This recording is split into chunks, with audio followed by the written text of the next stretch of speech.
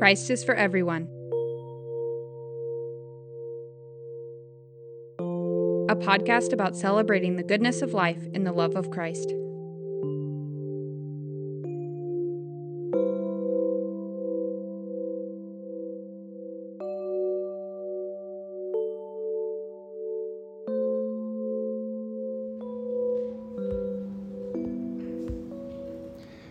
We are continuing the Bible study on the Nicene Creed, and now we're reaching what is called the third article of the Creed. I believe in the Holy Ghost, the Lord and giver of life, who proceedeth from the Father and the Son, who with the Father and the Son together is worshipped and glorified, who spake by the prophets. Today we are going to be talking about the Holy Spirit particularly. And next week, I want to talk about that line that says he spoke through the prophets, or he spoke by the prophets. So next week, we will talk about the way in which the Holy Spirit spoke through the prophets, because it's a critical part of the apostles' teaching. The apostles believed that Jesus was the Christ, the Son of God, because as they followed him around from place to place, and you notice this when you read the Gospels, they remembered that certain words in the prophets were written, and they saw those things being fulfilled in Jesus. Okay, so they, of course, being Jews, they went to the synagogue every Saturday. They heard the readings just like we come here every Sunday and we hear the Bible readings.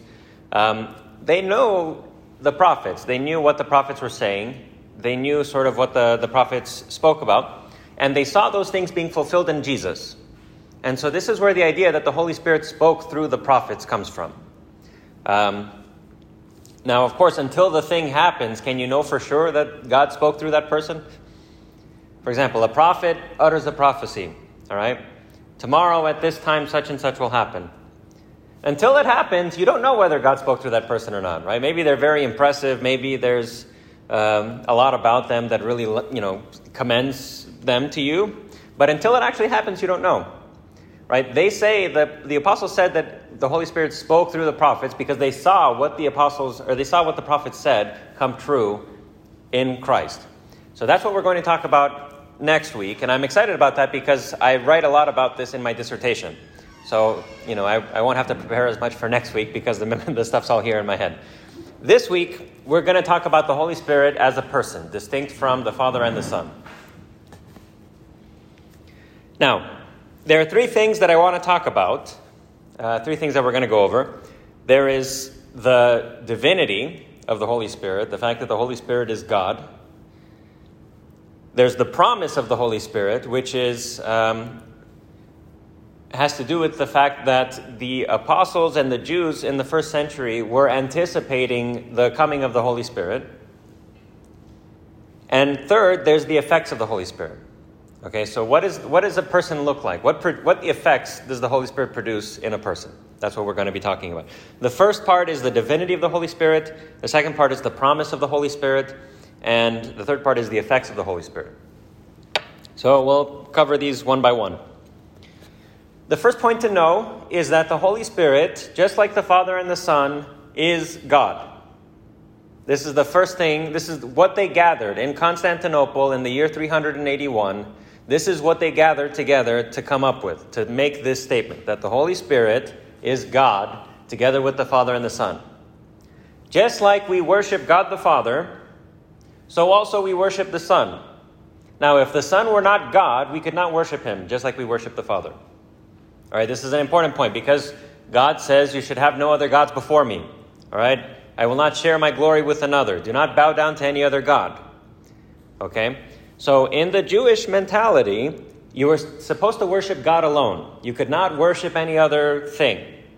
So from the fact that we worship Christ, this must mean that Christ is equally God together with the Father. Now this is difficult to understand, because does that mean that there are two gods? No. But then how is there a distinction between the Father and the Son?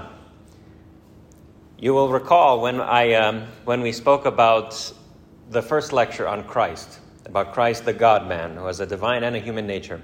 You will recall that the way the Bible talks about Christ, On the one hand, it talks about him as if he's God, but on the other hand, it distinguishes between Christ and his Father. All right, so you can think about it like if we were detectives investigating a case, okay, and we do not have, for example, video evidence of the crime being committed. All we have are pieces of evidence.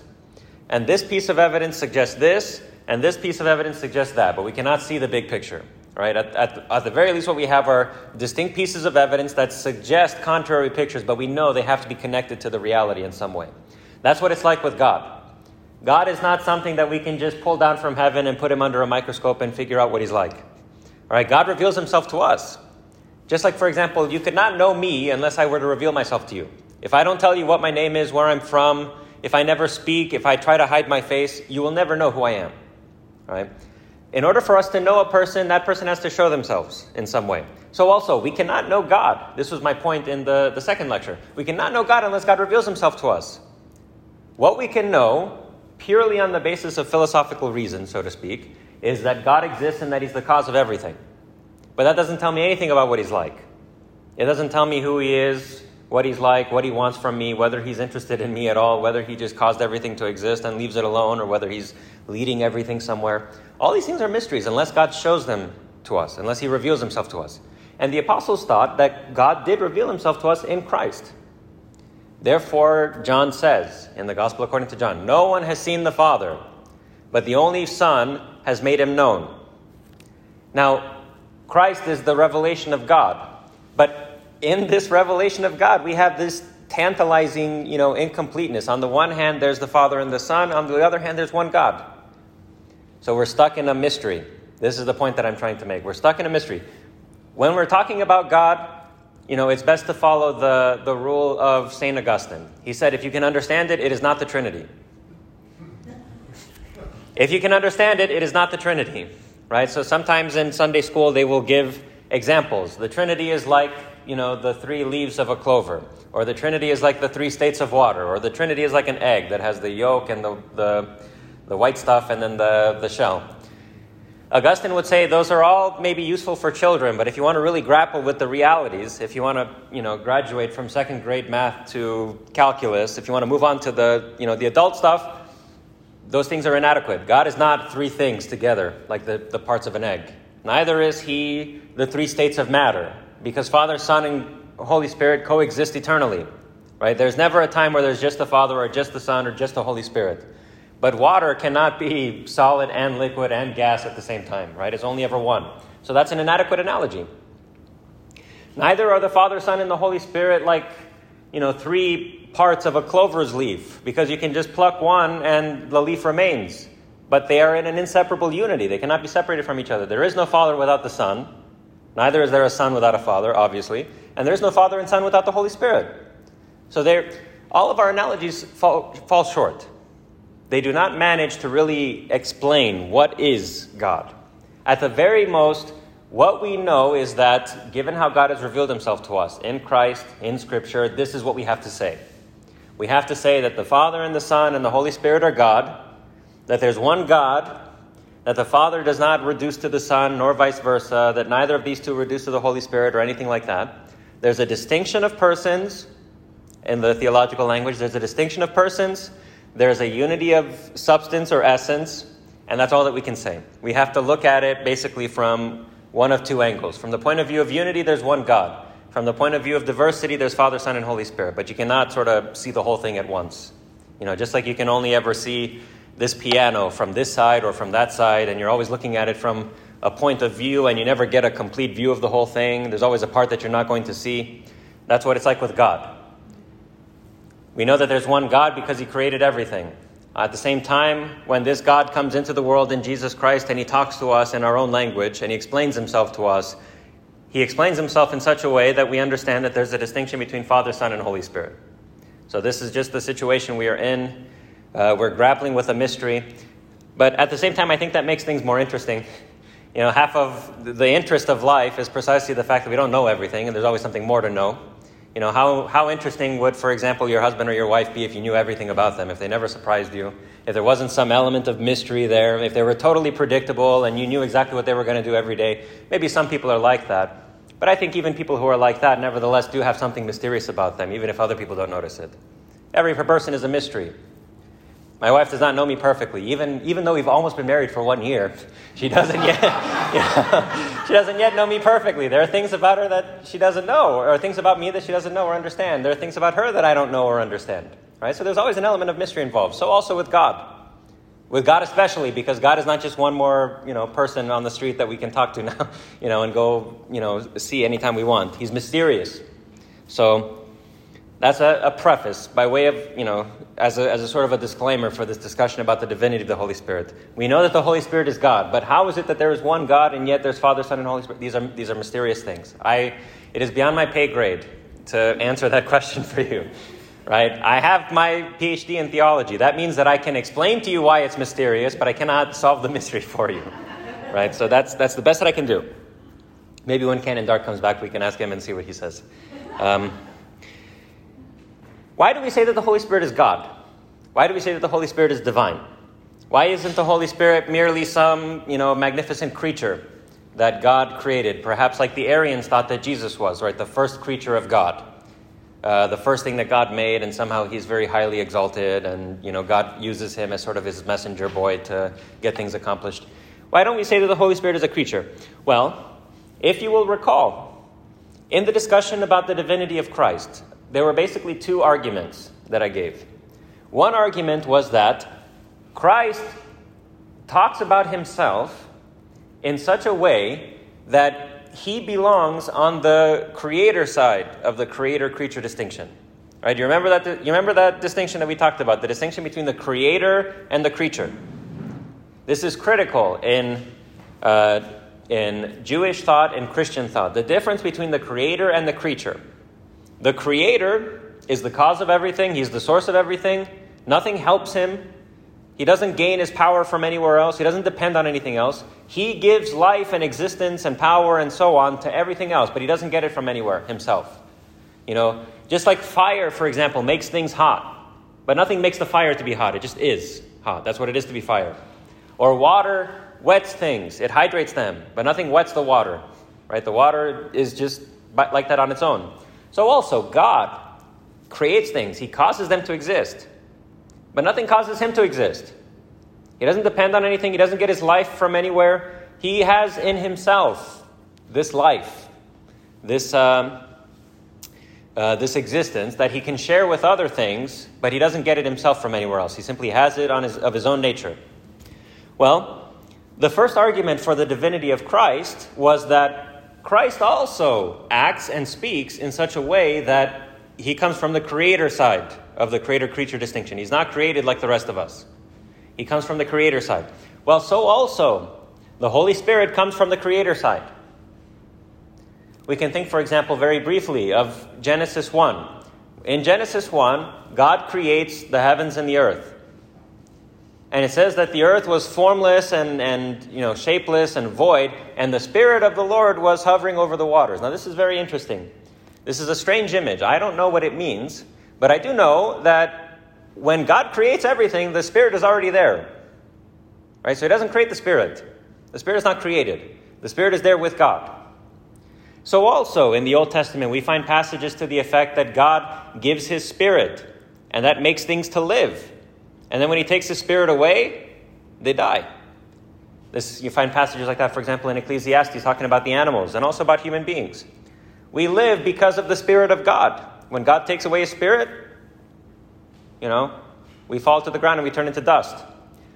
So we see that the Spirit gives life. It doesn't get life from anywhere. It's not as if God gives life to his own Spirit. The Spirit gives life. And when you take away the Spirit, life disappears. This shows that we depend on the Spirit, but he doesn't depend on anything. Right? So we can already see in the Old Testament, in a kind of a rudimentary way, the fact that the Spirit comes from God, and the Spirit is very closely associated with God. But then in the New Testament, we see the way that Christ and the apostles talk about the Holy Spirit, they understand him to be a distinct person. Now, when I say, for example, person, this language of person is highly controversial. Okay, in Trinitarian theology, a person does not mean like one individual, like a human person, an individual body that's separable from all other bodies and has his own personality. That's not what the word person means in Trinitarian theology. Father, Son, and Holy Spirit, they cannot be three persons in that sense, because then we would have three separate gods, right? It's not like if you go into the furthest outreaches of space, you will see Father, Son, and Holy Spirit, two of them on a couch and one of them on a chair, and they're, just watching everything happening on earth on a TV. That's not what we mean by person. Person in theology means, it's a highly philosophical term. It means an individual thing of a rational nature. So an individual thing of a rational nature. This is the definition of person that comes from a theologian and philosopher named Boethius, who lived in the 500s. An individual thing of a rational nature. Now, what does that mean? An individual thing of a rational nature. Human beings are rational. All right, we have reason. Cats do not have reason.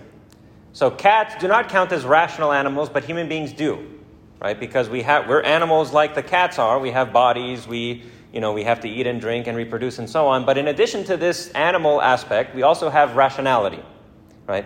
So an individual thing of any rational nature, that is what in the olden times, 1,500 years ago, they would call a person. An individual thing of a rational nature. So for example, if you have angels, if angels also have rationality, an individual angel would be a person, right? Because it's an individual thing of a rational nature. Now, the Holy Spirit, the Son, and the Father are called persons because they are individual instances of a rational nature, namely the divine nature. Okay, did you know, for example, that God is not this impersonal blind force that doesn't think about what he's doing ahead of time, and, that simply is like this, bubbling, boiling impulse that is behind things? No, he's personal. He thinks. He has knowledge. Right? He has this rational aspect. Well, the Father and the Son and the Holy Spirit are personal in the sense that they have a rational nature. However, at the same time, they are consubstantial. So they're not three individual things. There's somehow, in some very mysterious way that is beyond our ability to grasp, we have three persons, three individual substances of a rational nature, which nevertheless share one and the same essence.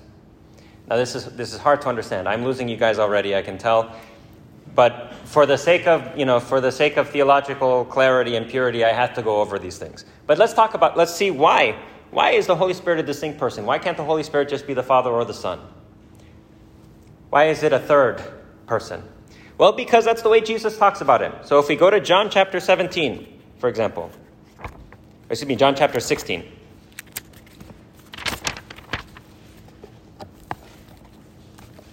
Let's see how Jesus speaks about the Holy Spirit in John chapter 16, starting with verse 7. John chapter 16, verse 7. And we'll go to 15. But I tell you the truth. This is Jesus on the night before his death, talking to his disciples in the upper room. But I tell you the truth. It is for your good that I'm going away. Unless I go away, the Counselor will not come to you. But if I go, I will send him to you. When he comes, he will convict the world of guilt in regard to sin, and righteousness and judgment.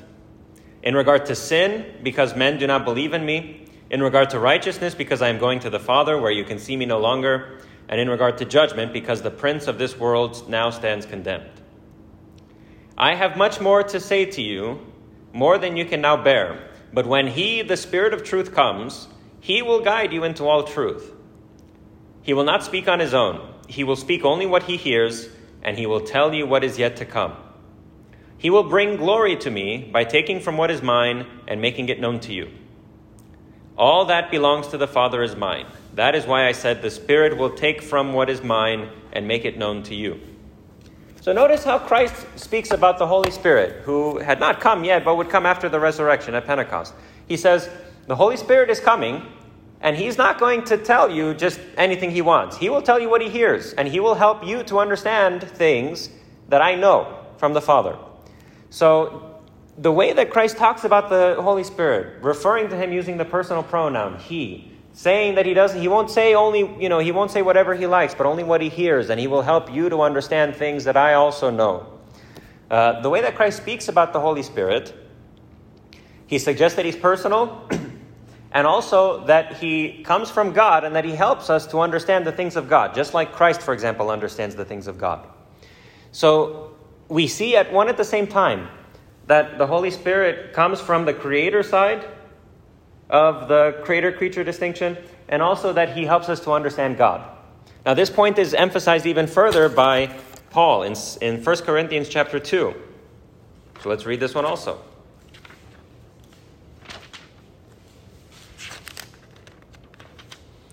Now you recall what I was saying just earlier, that unless a person reveals himself, you can't know anything about him, right? Knowledge has to come from the source. I cannot know Rachel by just talking to other people about Rachel. I have to go to her, because maybe what they tell me is not true, right? So knowledge always comes from the source. So keep that in mind as we read this passage from 1 Corinthians chapter 2, starting from verse 9 all the way to verse 16. However, as it is written, no eye has seen, nor no ear has heard, no mind has conceived what God has prepared for those who love him. But God has revealed it to us by his Spirit. The Spirit searches all things, even the deep things of God. For who among men knows the thoughts of a man except the man's spirit within him? In the same way, no one knows the thoughts of God except the Spirit of God. We have not received the spirit of the world, but the Spirit who is from God, that we may understand what God has freely given us. This is what we speak, not in words taught us by human wisdom, but in words taught by the Spirit, expressing spiritual truths in spiritual words. The man without the Spirit does not accept the things that come from the Spirit of God, for they are foolishness to him, and he cannot understand them, because they are spiritually discerned. The spiritual man makes judgments about all things, but he himself is not subject to any man's judgment. For who has known the mind of the Lord that he may instruct him? But we have the mind of Christ. So, this is very fascinating. This is Paul's argument. He says, we come to know God and to understand reality from God's point of view because the Spirit enlightens us. Somehow, something happens on the inside. The Holy Spirit himself, to use a metaphor, perhaps whispers into our minds' ears, so to speak, and helps us to understand the things that come from God. A person who does not have the Holy Spirit cannot understand the things of God. Just like, for example, if I were to go into a different country and I don't speak that language, people can talk to me until they're blue in the face. Can I understand them? No. Right? We need to sort of belong to the same group. We have to be somehow in connection with each other in order to understand each other. So also, we cannot understand God unless the Holy Spirit himself changes us, somehow gives us understanding on the inside so that we can understand what God is saying to us in Christ. So notice here, we have the Father, the Son, and we have the Holy Spirit. And this is a tight circle. And the only way to get into this circle is for the Holy Spirit to enlighten you and to make it possible for you to understand what the Father and the Son are saying and doing. But once more, this shows that the Holy Spirit comes from the God side, right? Within God, on the creator side of the creator-creature distinction, somehow, in some mysterious way, there is this fellowship. There's a friendship between Father, Son, and Holy Spirit. And our salvation consists in being brought into that circle of friends, so to speak. But the way that we do it is through the Holy Spirit. Now, if the Holy Spirit were just one more creature like the rest of us, if he were just on the creature side of the creator-creature distinction, he could not do that. He would need to be brought into the circle by somebody else. So who saves the Holy Spirit in that case? Who helps the Holy Spirit?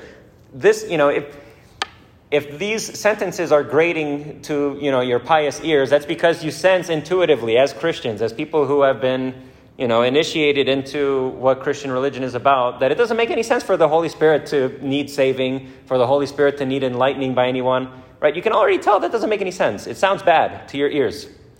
The reason why is because in our faith, in our Christian faith, as it was passed down by the apostles, even if the apostles themselves don't say this explicitly, nevertheless, implicitly in a kind of a seed form, there is a recognition that the Holy Spirit and the Father and the Son are God. And we learn from them, but we don't ever teach them. And we are saved by them, but we do not ever save them. None of them need saving, none of them need teaching, none of them need helping, but we are always helped by them. So that means that when we talk about the Father and the Son and the Holy Spirit, we're talking about the one and only God.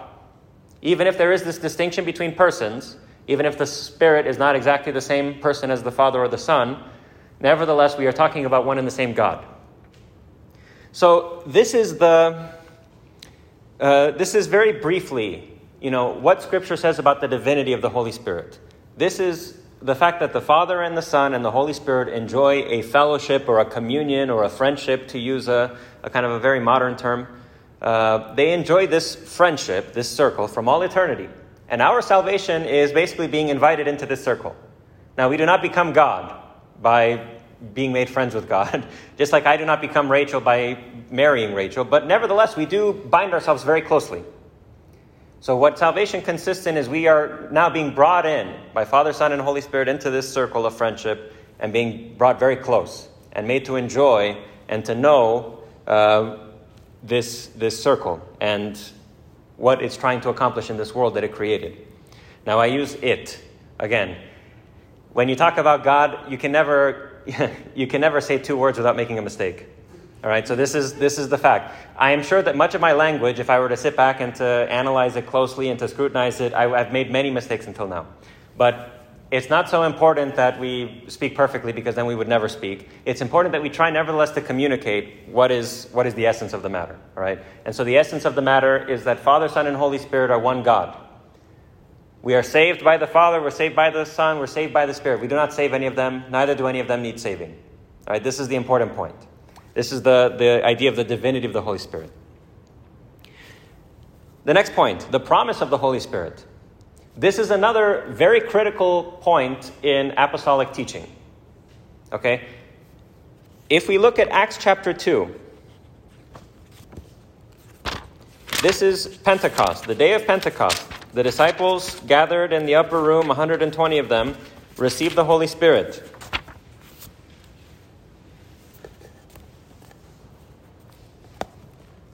And miraculous things take place.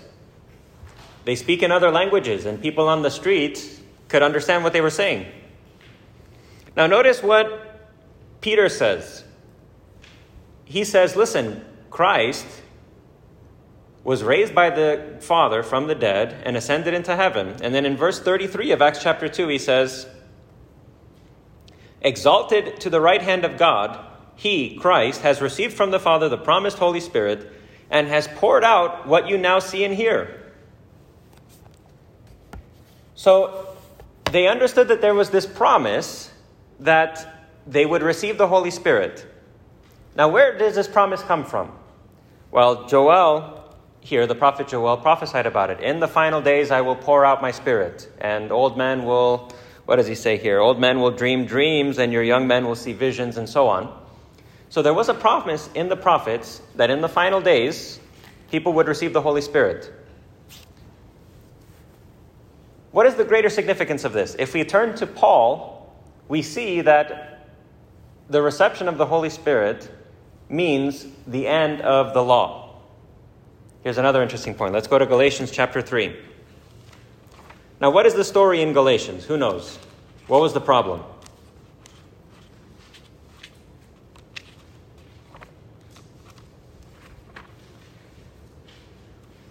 Why did Paul write this letter to the Galatians? Who can say?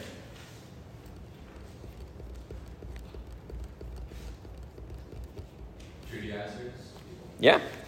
So what was happening is that, you remember from the first lecture that we did in this whole series, in the olden days, in the beginnings of the church, there was a controversy, right?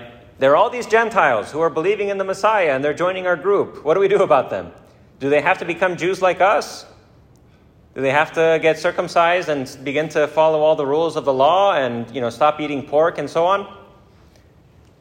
There was a controversy about this. The apostles decided, no, they do not. How did they decide that?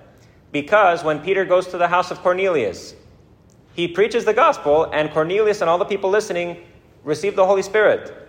And Peter says to himself, well, they've got the Holy Spirit. Now who can stop them from being baptized? Go ahead. And some other persons, hearing about what had happened, they didn't like this because it sounded kind of bad. It sounded like it wasn't quite right. So they talked to Peter about him, and he says, God had already shown that he accepts them by granting them the Holy Spirit. So how could I stand in front of their way? How could I keep them from being baptized when God himself has accepted them by sending the Holy Spirit? This is the critical point in the argument. The reception of the Holy Spirit means that God accepts you. Because God himself is welcoming you into the circle, so to speak. When you receive the Holy Spirit, when your mind is enlightened, when you believe in Christ, when you cling to the promises of the gospel, these things show that God himself has accepted you. So in that case, who can stand in your way? Who can demand that you do anything further? When God himself has said, all right, you're in. Now this is exactly the argument that Paul is going to make here in response to these persons who had gone to the churches in Galatia. Galatia basically is like the middle section of Turkey. All right, so he had gone to these places, he had planted churches there. Some other persons came along and started telling these Gentiles, unless you get circumcised, unless you start to follow the law of Moses, unless XYZ, you are not saved. Right? So Paul writes a letter to them and he says, no, this is entirely wrong. So let's hear how Paul argues. Let's have somebody read Galatians chapter 1, verses 1 and 3.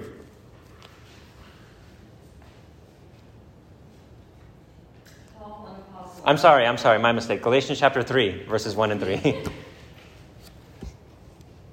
You foolish Galatians, who has bewitched you, before whose eyes Jesus Christ was publicly portrayed as crucified. This is the only thing I want to find out from you. Did you receive the Spirit by the works of the law, or by hearing with faith? Are you so foolish, having begun by the Spirit, are you now being perfected by the flesh? So notice how Paul argues. Paul's whole idea is that when you have the Holy Spirit, you have everything that you need. You are with God. You are now in the circle of God's friendship, so to speak. So his argument to the Galatians is this: listen, when I preached the gospel to you, and I told you about Christ's crucifixion, you believed me, you were baptized, and you received the Holy Spirit. Now some other people are coming along and telling you that's not enough. You need to also do this, this, and that. This doesn't make any sense. You start with God, and you're going to make it perfect by, following some laws about not eating pork. That's why he says, you foolish Galatians. He cannot even conceive that they would miss this point. You are in fellowship with God. Therefore, not everything is okay. It's not kosher until you stop eating pork. No pun intended. This doesn't make any sense. So he says, you foolish Galatians, who has bewitched you? Having started with the Spirit, are you being perfected by the flesh? If you start with the Spirit, if you start with the stronger thing, the better thing, how can you then move on to the worse thing, the weaker thing? And of course, Paul knows he'll make this point. The Jews have had the law since Moses. Which one of them was perfected through the law? Which Jew was ever, exalted and deified and lifted up into heaven because he perfectly kept the law in the course of his lifetime? That never happened. So if that never happened, if the law cannot actually produce these things, and God himself has granted you the Holy Spirit, why do you go back to the law? Why do you go to the weaker thing? It's like if you're being offered $1 million, but you go and steal $5 from a gas station cash register. It doesn't make any sense. You're giving up what is incomparable for what is extremely lowly and base. This is Paul's argumentation. And he goes on in the same chapter, verses 10 through 14. Let's have somebody else read 10 through 14. All who rely on observing the law are under a curse, for it is written, "Cursed is everyone who does not continue to do everything written in the book of the law." Clearly, no one is justified before God by the law, because the righteous will live by faith. The law is not based on faith. On the contrary, the man who does these things will live by them. Yeah, keep going. Christ redeemed us from the curse of the law by becoming a curse for us, for it is written, "Cursed is everyone who is hung on a tree." He redeemed us in order that the blessing given to Abraham might come to the Gentiles through Christ Jesus, so that by faith we might receive the promise of the Spirit. So Paul's argument is very dense. And he doesn't, present major premise, minor premise, conclusion. He a lot of times he argues retrospectively. But the idea is clear. He says, nobody is justified by the law. You are not going to be brought close to God by obeying the law. On the contrary, if you try to go that way, you're under a curse. Because everybody who doesn't obey the law is under a curse. And we all know that nobody can keep the law perfectly. All right? The Bible itself, the Old Testament, he says, knows that nobody is going to be justified by the law because it says the righteous will live by faith. He's citing there from the prophet, it's Habakkuk, I think. So he cites from the prophet Habakkuk, the righteous will live by faith. The Old Testament prophets themselves knew the law is not the way. Right? We now, when we believe in Christ, when we hear the gospel preached to us and we believe this, and the Holy Spirit comes to us and we are baptized, that is what the Old Testament prophets were talking about. This is the goal. This is why the law was given, to get us to this point. So how now, having reached the destination, do you go back on the road? It's like you want to go to Flagstaff, and then once you get to the intersection, the 14 and the 17 and the 40, you turn around and start to go back to Kachina Village. Why? You've reached your destination and now you're going backwards. It doesn't make any sense. This is Paul's argument. The goal, the whole point of everything was so that we would receive the Spirit, so that we would be brought this close to God, so that we would live in friendship with God. This is what all of the Old Testament prophets, this is what God has been trying to accomplish since the creation of Adam. And now we have it in Christ. Christ gives us the Holy Spirit when we believe in Him. So now that we've reached the goal, why do you go backwards? Why are you going backwards in time? It's like, we've invented modern medicine, but you prefer to use, sticks and stones and things from the caveman times. In Paul's mind, this doesn't make any sense. We are now at the destination. This is where we've all been trying to go. So why go backwards now? This is the idea of the promise of the Holy Spirit. The whole goal of God, as I said from our first lecture, God's goal in creating this world was to enjoy friendship with the human being. We have that image in Genesis chapter 3, verse 8, of God walking in the garden in the cool of the day. Now don't ask me what that means, because obviously God does not have feet. Did He assume a visible form for some reason? I don't know. That's very mysterious. But all that I know is that it means that from the beginning, God did not want to be far away from human beings. For example, if you have children, do you have your children and then get rid of them immediately and have somebody else take care of them and not ever think about them again? No, in the normal case, in ordinary circumstances, you have a child and you also want to live with it. Right? You want to be close. You want to see it grow up and you want to see it flourish. That's something like what God wanted to do. He created the human being. He gave the human being this wonderful earth to live in and to take care of. And He wanted to live close to the human being. He wanted to be in close friendship with the human being.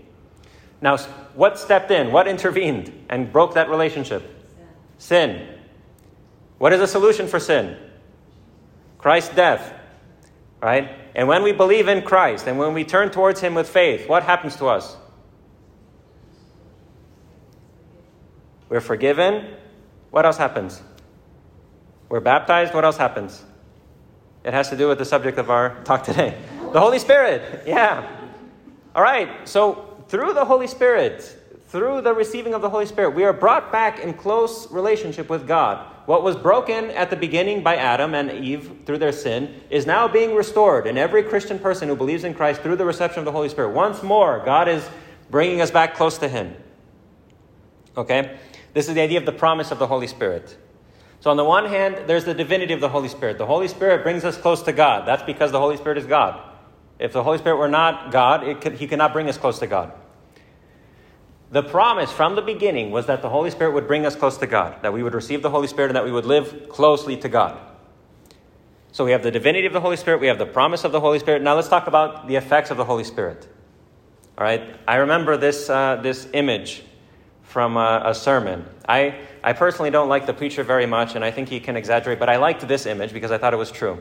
Right? Imagine somebody shows up late to work, and their suit is perfectly pressed and everything is clean and they've got a Starbucks coffee in hand, but they're 45 minutes late to work or whatever, and their boss asks them, "Why are you late?" They say, "Oh, I got in this horrible car accident. This massive semi-truck hit my car and it was all totaled." Are you going to believe the story? No. Why not? Because he doesn't look like it, right? Right? Encounters leave an impact on you, right? Sometimes people talk about having had an encounter, having spent years, at university with a really good professor, or at a church with a really good mentor, and it left an impact on me. It changed who I was. The authors that I read, for example, some of the authors that I've read have left a permanent impact on me. Their ideas form my mind in such a way that this is just who I am now. So also, when we have an encounter with the Holy Spirit, this produces a change in us. It should produce a visible change, right?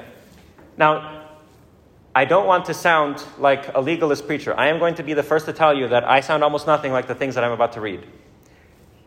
we should always emphasize that these things, the fruit of the Spirit and so on, these things are there for us in a seed form.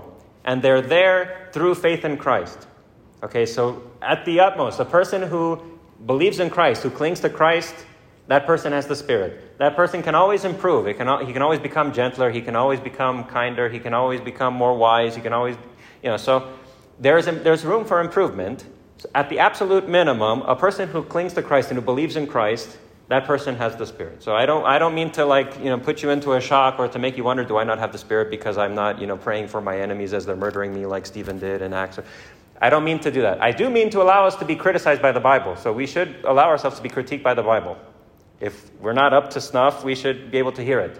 But I don't mean to say, you should despair now of your salvation and you do not have the Holy Spirit because you are not brimming with kindness and with joy every day and you're not perfectly happy and so on. I don't mean to say that. So with that disclaimer in mind, let's see, what does a person who has the Holy Spirit look like? Or not, let's say what a person who has the Holy Spirit. A person who cultivates a relationship with God in the Holy Spirit. A person who, just like you would water plants and they grow. What does it look like when this relationship that we have with God and the Holy Spirit, what does it look like when it grows? Well, the first place that we can look is Galatians chapter 5, verses 19 through 23. And here Paul makes a distinction between the effects, the fruit of our sinful nature, this nature that we've inherited from Adam since the original sin, and the effects of the Holy Spirit in a person. Galatians chapter 5, verses 19 through 23. The acts of the sinful nature are obvious: sexual immorality, impurity and debauchery, idolatry and witchcraft, hatred, discord, jealousy, fits of rage, selfish ambition, dissensions, factions and envy, drunkenness, orgies, and the like. I warn you, as I did before, that those who live like this will not inherit the kingdom of God. This is very important. Okay, I do not think that Paul means to say that if you've ever been angry once in your life, you are automatically disqualified. However, we should think of it like this, I think. This is my suggestion. If you disagree, you are free to have another opinion. This is my suggestion. I think that what God is trying to do is to set up this world that he's created in such a way that only certain kind of people can really live there. Right? Imagine you were dropped into the perfect world. Everybody there gets along. Everybody, is peaceful. Everybody helps each other. Everybody loves each other. And you are dropped into this perfect world, imperfect such as you are. Right? How long is it going to take before you ruin something? Before somebody annoys you, before something, before someone steps on your toes, before you're jealous of somebody else. All these things that are in us, right? So long as they're there, so long as they're going to continue to manifest, we could never belong in a world like that. Right? It's like you have a fish tank and it's perfectly pure, and then you just take some water, some rainwater from outside and dump it into a fish tank. You will contaminate everything that's in there. Right? So this is the idea. We, such as we are never going to be able to participate in a world like God wishes to create as long as we remain corrupt. As long as we continue to do all these things here. These sorts of persons who are given over to these kinds of behaviors, who cling to them, who make it their life goal to live a life like this, who have these defects of character and never make any effort to improve them or to change them. A person who is like that, what business does he have living in God's world? Right? Where people like this will just ruin everything. This is, I think, how Paul is thinking. He doesn't mean to say that if you've ever been angry, it's over for you, you're going to hell. But he does mean to say that we cannot live in this new creation that God wishes to establish if we live like this, because this is exactly what happened after Adam. This is how the world started to fall apart after Adam. So we're trying to do something new, so we cannot continue going on this way. What does a person in the new world look like? What sort of a person do we have to be for this new world? He says, verse 22, the fruit of the Spirit is love, joy, peace, patience, kindness, goodness, faithfulness, gentleness, and self-control. Against such things there is no law.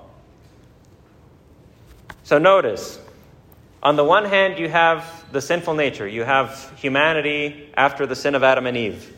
They look a certain way. But when the Holy Spirit comes to a person and dwells in that person and affects changes one by one, These are the things that manifest. Now, do they all manifest at maximum capacity instantly from your moment of conversion? Everybody knows that's not true, right? So we should not be triumphalistic. However, I would be hard-pressed to see a Christian in the world who does not at some point ever perhaps feel love for a person who is miserable, feel bad. You know, that feeling of pity, that pain in your stomach for somebody who suffers. Or patience, an ability to remain calm and to control your anger and just to let a person who is, bothering you to go on and to not get worked up about every little thing. Or gentleness. Gentleness is highly underrated. I am not a very gentle person, right? I mean well. I think most of the time anyway, I mean well, but I'm not always gentle. This is a trait that I get from my dad. But it's important to be gentle. Think of how gentle God is with us. Were you ever struck down the moment you sinned? Has it ever happened to you that you were immediately struck by lightning when you thought evil of your neighbor or you cast a glance where you shouldn't have? Think of how gentle God is with us. Every day for 20, 30, 40, 50, 60, 70, 80 years we sin, but He doesn't strike us down. He's extremely gentle. He gives us time. He's patient with us. He gives us these promptings of our conscience. Hey, you know what? That wasn't the right thing to do. This is not exactly the right way to go. And we listen to it, and then we fall into the sin again, and He does the same thing again. And God is always very gentle with us. So when we become like God, we learn to be gentle with other people as well. We learn not to be super strict. We learn not to speak sharp words towards other people or to try to get our will by being mean.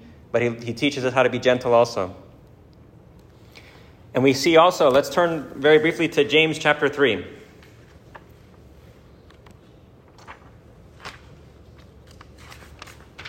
James chapter 3.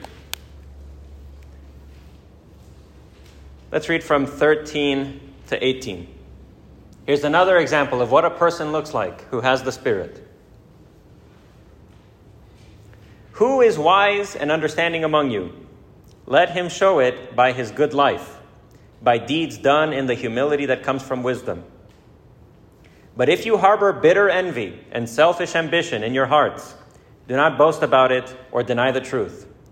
Such wisdom does not come down from heaven, but is earthly, unspiritual, of the devil. For where you have envy and selfish ambition, there you find disorder and every evil practice.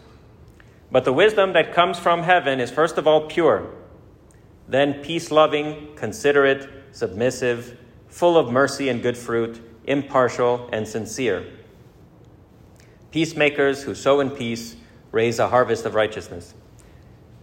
So notice the difference between what James describes as worldly wisdom, which is from the devil and which causes all kinds of problems, and then there is the wisdom that comes down from above, the wisdom that God teaches us through the Holy Spirit. This wisdom is pure, right? It doesn't have impure motives. It's not looking out for itself. It's pure. It's sincere. It's clean. It's peace-loving. Some people love a fight. They love drama. They love conflicts. A person who has wisdom from God is always going to prefer peace. He's always going to prefer that there be peace among people. It's considerate. It doesn't think only about itself, right? A considerate person is not someone who, here I will speak in my own regard, because in this respect I fall short. I am not a considerate person because when I drive down the freeway, everybody who doesn't drive exactly as would be convenient for me is a dummy, right? That is not being a considerate person. The road doesn't exist for me, right? But when I drive, sometimes I act and I think like it is. So this is a way in which I lack wisdom from God. God, teach me. Submissive. This is also very difficult for me. Wisdom from God means saying okay to somebody who wants something from you. This is so strange. We don't think like this. We tend to think like, no, you cannot make unjust demands on me. I'm a free person. I can do what I want. And maybe being wise from God does not mean always being like this, right? So wisdom is not like a hard and fast rule that you follow all the time. Wisdom is also situational, right? In some cases it would be appropriate to submit, and in some cases it wouldn't.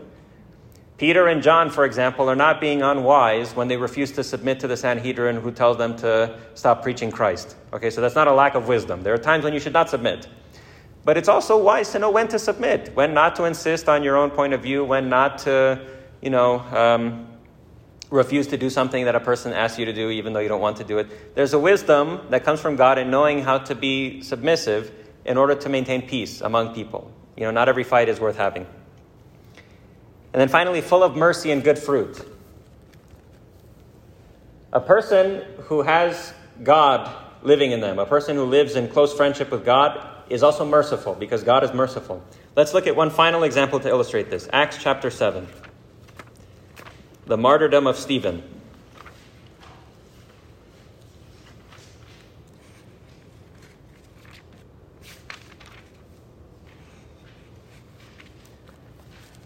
Stephen was the first martyr. He's called the proto-martyr in the Christian tradition. He had been preaching that Christ's sacrifice would bring an end to the temple worship, right? So in that time, the temple still went on functioning as normal. They were still offering sacrifices to God and so on. Stephen, evidently, through some sort of wisdom, because the Gentiles hadn't been converted yet, through some sort of wisdom granted him by God, some sort of foresight, he understood that all this is going to go away. The temple is going to be destroyed. The temple worship is going to stop. The Gentiles are going to come in. The law of Moses is going to come to an end. So he understood somehow that all these things were going to happen, and he started preaching it ahead of time. Now, these were extremely controversial statements. Imagine somebody preaching on Sunday that, the United States is going to fall, the Senate and the House of Representatives are going to dissolve, the Supreme Court is going to be declared invalid, and the whole entire American way of life is going to stop. Right? Somebody who preached that, saying that God himself was going to bring about these changes, would probably be a controversial figure, right, in his own church. So Stephen was preaching things like that in his day. And they brought him against the Sanhedrin, the highest council, the Supreme Court of Judaism, basically. They bring him to the Sanhedrin, and he preaches. And he tells them, listen, you guys have always been disobeying the Holy Spirit from the beginning. And then they stone him to death.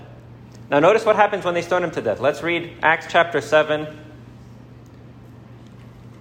verse 54. All right, we'll read from there. Somebody read 54 to the end. When they heard this, they were furious and gnashed their teeth at him. But Stephen, full of the Holy Spirit, looked up to heaven and saw the glory of God, and Jesus standing at the right hand of God. Look, he said, I see heaven open, and the Son of Man standing at the right hand of God. At this they covered their ears, and yelling at the top of their voices, they all rushed at him, dragged him out of the city, and began to stone him. Meanwhile, the witnesses laid their clothes at the feet of a young man named Saul. While they were stoning him, Stephen prayed, Lord Jesus, receive my spirit. Then he fell on his knees and cried out, Lord, do not hold this sin against them. When he had said this, he fell asleep. And Saul was there giving approval to his death. James says that the wisdom that comes from above is full of mercy. This is how you can prove definitively that you have the Holy Spirit and that you're a friend of God, when you pray for people as they're murdering you. So if people can look you in the face after you've spilt your heart out, and they can hate you and drag you out of the city and murder you for no reason, and you can pray that God forgives them and that he doesn't hold this against them, this is a definitive proof. Now, of course, none of us, I think, are perhaps always like this. We're not always feeling like this. But even so, we have such an example in Scripture that we should seek to emulate. And I think that if there is one thing that we could pray for, especially in the political and social climate of today, we can pray to be like Stephen and to look even on persons who hate us and who are our enemies and who would rather that we die, and we can pray, God, don't hold this sin against them. And by doing this, I think we'll be true, examples of what a person who has the Holy Spirit looks like.